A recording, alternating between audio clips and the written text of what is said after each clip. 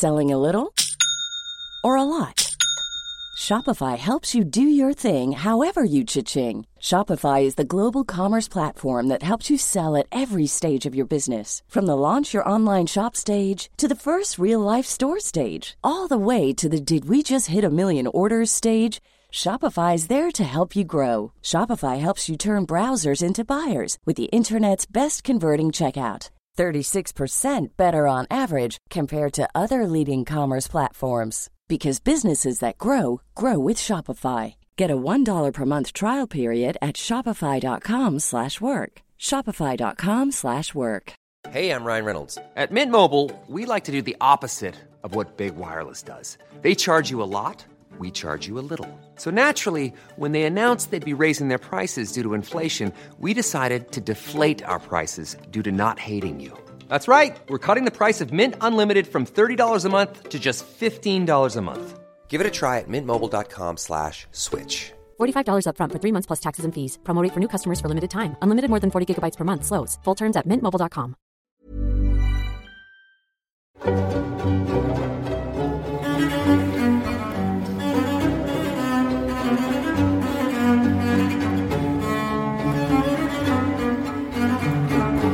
I want to tell you about Operation Cowboy, an operation that took place during the closing stages of the Second World War in Europe. And it's remarkable for a couple of different reasons. Firstly, it involved one of the only battles, right, that was fought between the Nazis, the Nazi Waffen-SS, the combat branch of the paramilitary SS, and members of the US Armed Forces alongside Allied prisoners of war and some Russian deserters and other German Wehrmacht soldiers. Operation Cowboy is one of 2 battles in which Allies joined forces with former Nazi soldiers in the Wehrmacht to fight against the SS. And you can hear all about the other one in episode 155, the Battle of Castle Idar. Get across it. But the other remarkable thing about Operation Cowboy is why this operation took place in the first place. It was a rescue mission, and its object was to rescue, of all things, a group of horses. So thanks go to alert listener Travis Weatherly for sending this in as a topic suggestion. Cheers, Trav, old son. What a story we're about to get into here. By the end of April 1945, the writing was on the wall. The Allies had won the war in Europe, and even though Hitler's continued refusal to surrender caused the fighting and the senseless killing to continue, it was, broadly speaking, a foregone conclusion that Nazi Germany would lose the war. All the same, many Nazis refused to capitulate. They fought on for a lost cause, but others knew that the war was effectively over for them, and the best that they could hope for was a peaceful surrender to the approaching Allies. And this is what brings us to a stud farm in the town of Hostau, today known as Hostown in the modern-day Czech Republic, which back then, of course, was under Nazi control during the Second World War. Now, this stud farm, it was under the command of a Wehrmacht lieutenant colonel named Hubert Rudowski. And it was staffed by a team of equine vets and trainers and breeders, all of whom had been charged with an absolutely bizarre assignment to create an Aryan horse through a selective breeding program. Now, as we all know, the Nazis had completely ludicrous and deluded ideas about genetic and racial superiority. But apparently these ideas extended to horses as well, because they were attempting to breed a race of super horses. When Nazi Germany annexed Austria in 1938, the horses of the famous Spanish riding school, found of course not in Spain but in the Austrian capital of Vienna, these horses were taken to this stud farm in Hostau with the explicit intention of using them to, again, breed a race of super horses. This is not a joke, this actually happened. And the horses taken from the Spanish riding school were of the legendary Lipizzaner breed. Now, these horses are probably the most famous example of horses bred for classical dressage. That's an even fancier version of the horse dancing that you see at the Olympics. And Lipizzaners, they've been bred over generations as an iconic example of the Baroque type of horse. Compact, muscular, powerful, the sort of horse you'd expect to see in an old painting. They are, according to my very horsey fiancée Megan, they are beautiful and stately animals. She described them being put through their paces as being like, this is an actual quote from her, being like Formula One cars doing ballet. which is quite an evocative turn of phrase. But she also told me, interestingly, that most Lipizzaners are born completely dark and then they turn white by the time they're adults, although she insists, as do all slightly mental horsey people, that they're not white, but grey. Apparently, there is no such thing as a white horse. So, for a so-called horse expert, she clearly doesn't know all that much, because there are white horses everywhere. I've seen hundreds, so I don't know what you're going on about, Megan. Anyway, all Lipizzanas, they can trace their lineage back to just 8 original stallions. Very famous breed of horses. You can still see them today in action at the Spanish riding school if you're ever in Vienna. Anyway, the Nazis, they wanted to use these Lipizzanas to breed their Aryan horse. They shipped them all off to Hostau once they had annexed Austria. And there they were in late April 1945 with war in Europe swiftly coming to an end. The Americans were approaching Hostau from the west. The Russians were approaching from the east. And so Lieutenant Colonel Rudovsky had to decide what he's going to do vis-a-vis the whole surrendering business. Now, he's not convinced that he should surrender in the first place, given the oath that he took to fight to the bitter end. But luckily, he wasn't the only horse-loving lieutenant colonel in Hostau. A Luftwaffe lieutenant colonel was stranded there with his unit thanks to a fuel shortage. His name was Walter Halter. And he talked the issue over with Rudovsky, making it clear that not only should they very definitely surrender, they also should very definitely seek to surrender to the Americans and not to the Russians. And this was for a couple of reasons. Number one, because the Red Army, while liberating Hungary, had shot the entire Royal Hungarian Lipizzana collection. So clearly, the Ruskies didn't think too much of horse dancing. But secondly, the Red Army was known to be rather unforgiving when it came to the treatment of the forces that surrendered to them. So between that and not having the horses sent to the glue factory, Halters advocated a speedy surrender to the GIs. And ultimately, while Rudovsky ummed and ahed about what he was going to do, Halters actually took the decision out of Rudovsky's hands. He snuck out of Hostau, he approached the US 42nd Cavalry Reconnaissance Squadron, and met with its commanding officer, Colonel Charles M. Reed, under a flag of truce. And during this covert meeting, Halters offered the complete surrender of all the military personnel at Hostau on one condition, that the Americans help evacuate all the prized Lipizzana horses that were there as well. And it's fortunate for Halters, and indeed for the horses too, I suppose, that the unit that he made contact with was a cavalry unit. Reed, as it turns out, the American commanding officer, he was also a slightly mental horse person himself, and although his cavalry unit was, of course, keeping up with the times, it was now mechanized, he wasn't about to see some of the finest equine specimens in the world make a premature trip to the interior of a dog food can. And so he sought for and received the approval of US General George S. Patterson, another slightly mental horse person.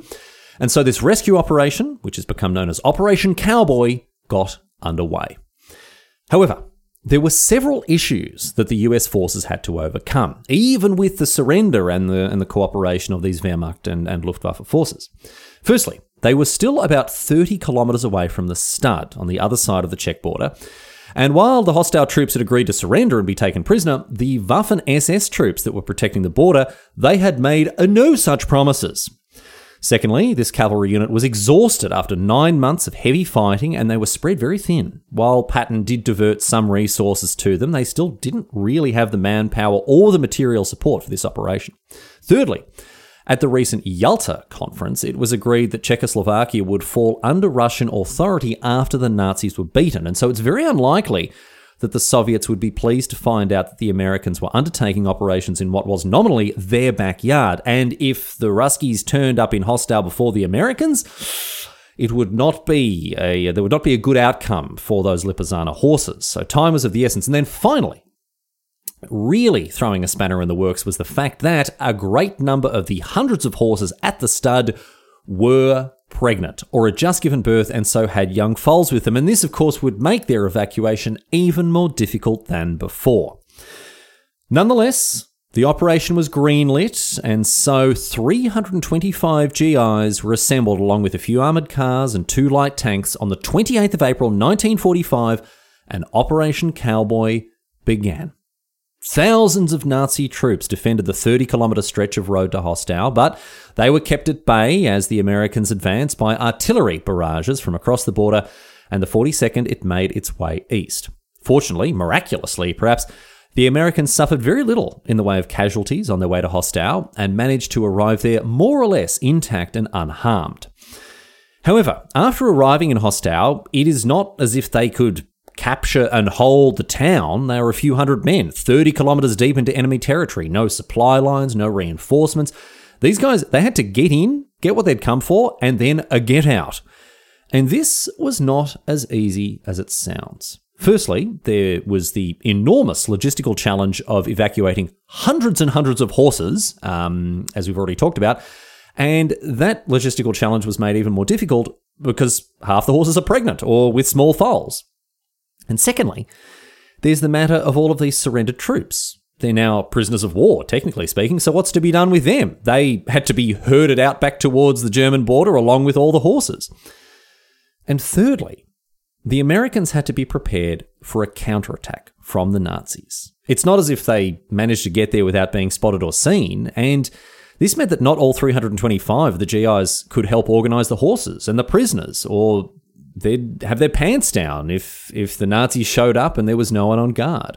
So, with that in mind, the Americans knew that they needed more manpower, and fortunately for them, more manpower was at hand. There was a small contingent of Allied prisoners of war there in Hostau, British, French, Poles, Serbs, even some Kiwis were there, being made to work as labourers on the stud. The US freed these prisoners, obviously, and quickly rearmed them and tasked them with aiding the evacuation effort.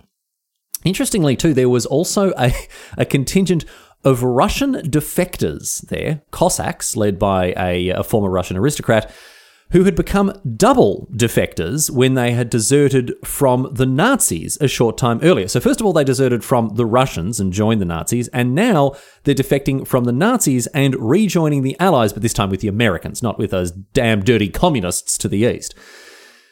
But even this wasn't judged to be enough by the Americans. Even with the newly liberated prisoners of war, even with these Russian Cossacks, if they wanted to make it back across the border safely, they needed more men. And so it was that, after disarming all of the surrendering Wehrmacht and Luftwaffe prisoners that they'd taken under the command of Rudowski and Holters, the Americans then handed back these German troops their weapons. These surrendering troops agreed to serve under the command of the 42nd, and look, while you can certainly be charitable and say that these men probably harboured a secret anti-Nazi sentiment the whole time and they were glad to now be fighting for the good guys, the truth is probably a lot simpler. Very likely, the truth is that they were just scared young men with their world on the verge of collapse, surrounded by armed soldiers, and further terrified of the idea of the murderous Red Army cresting the hills around Hostau. Better the devil you know, right? So, whatever the reason, these troops, they willingly submitted to the authority of the US forces, and I'll tell you this, they did not waver when push came to shove. As these unlikely allies, US soldiers, Russian Cossacks, newly rearmed former prisoners of war, brand new disarmed then rearmed current prisoners of war, as they worked to prepare the horses for evacuation, the Waffen-SS arrived in Hostau. And fierce fighting immediately broke out as the Allies attempted to defend the stud. It seems that no one, not even the former Nazis themselves, had any issues killing the troops from the SS. While the Allies lost a handful of lives, the SS were devastated. They lost hundreds of men. Both the attacks they staged were dismal failures that led to a total disengagement and retreat. And much of that was because of the actions of these former Wehrmacht troops who, as I say, didn't have the slightest hesitation in turning their coats and firing on their former colleagues. Meanwhile, as this fighting was finally brought to an end, the Allies had commandeered every single vehicle they could find that was capable of moving a horse, and they had been mustering the Lipizzanas onto them. But this still wasn't enough. And so, with time running out, it was decided that, like the Cowboys for which the operation was named, the troops would herd the remaining horses back across the border. Now, of course, thankfully, plenty of experienced horsemen were at hand, from the cavalry commanders to the Cossacks, and so the Lipizzaners were rounded up and this entire contingent of Allied forces made ready to depart. But as they did, with a rumbling roar from the east, Soviet T-34 tanks emerged to intercept the operation. Now, I wasn't able to find too many details about this encounter. Apparently there was a fair bit of tension between the Americans and the Russians, as you can imagine, as they discussed what was to be done here. But ultimately, and happily, the Russians stood down and they allowed the evacuation to continue uncontested. And so, one of the strangest military processions in history made its way back across the border into Germany, bringing the Lipizzaners to safety in the company of American soldiers, liberated Allied prisoners of war, a host of cantankerous and thoroughly disloyal Russian Cossacks, and, most remarkably of all, a group of ex-Nazis who had just spent the last little while killing Nazis themselves. But the horses, after their rescue, were all loaded into trucks that were a little more suitable to their species and were transported to the safety of US-held territory in Germany, where they survived. The little foals grew up, shed their dark coats and turned a brilliant grey, and so their bloodline continued. Operation Cowboy was a success against all odds, and as I say, is one of only 2 examples of German and Allied troops fighting shoulder to shoulder during the Second World War. And in the coming years, the Lipizzaners that they rescued were repatriated to the Spanish Riding School back in Vienna, and to this very day, you can visit the school and see their descendants in action, dancing and prancing around with all the grace and elegance of an F1 car doing ballet, apparently.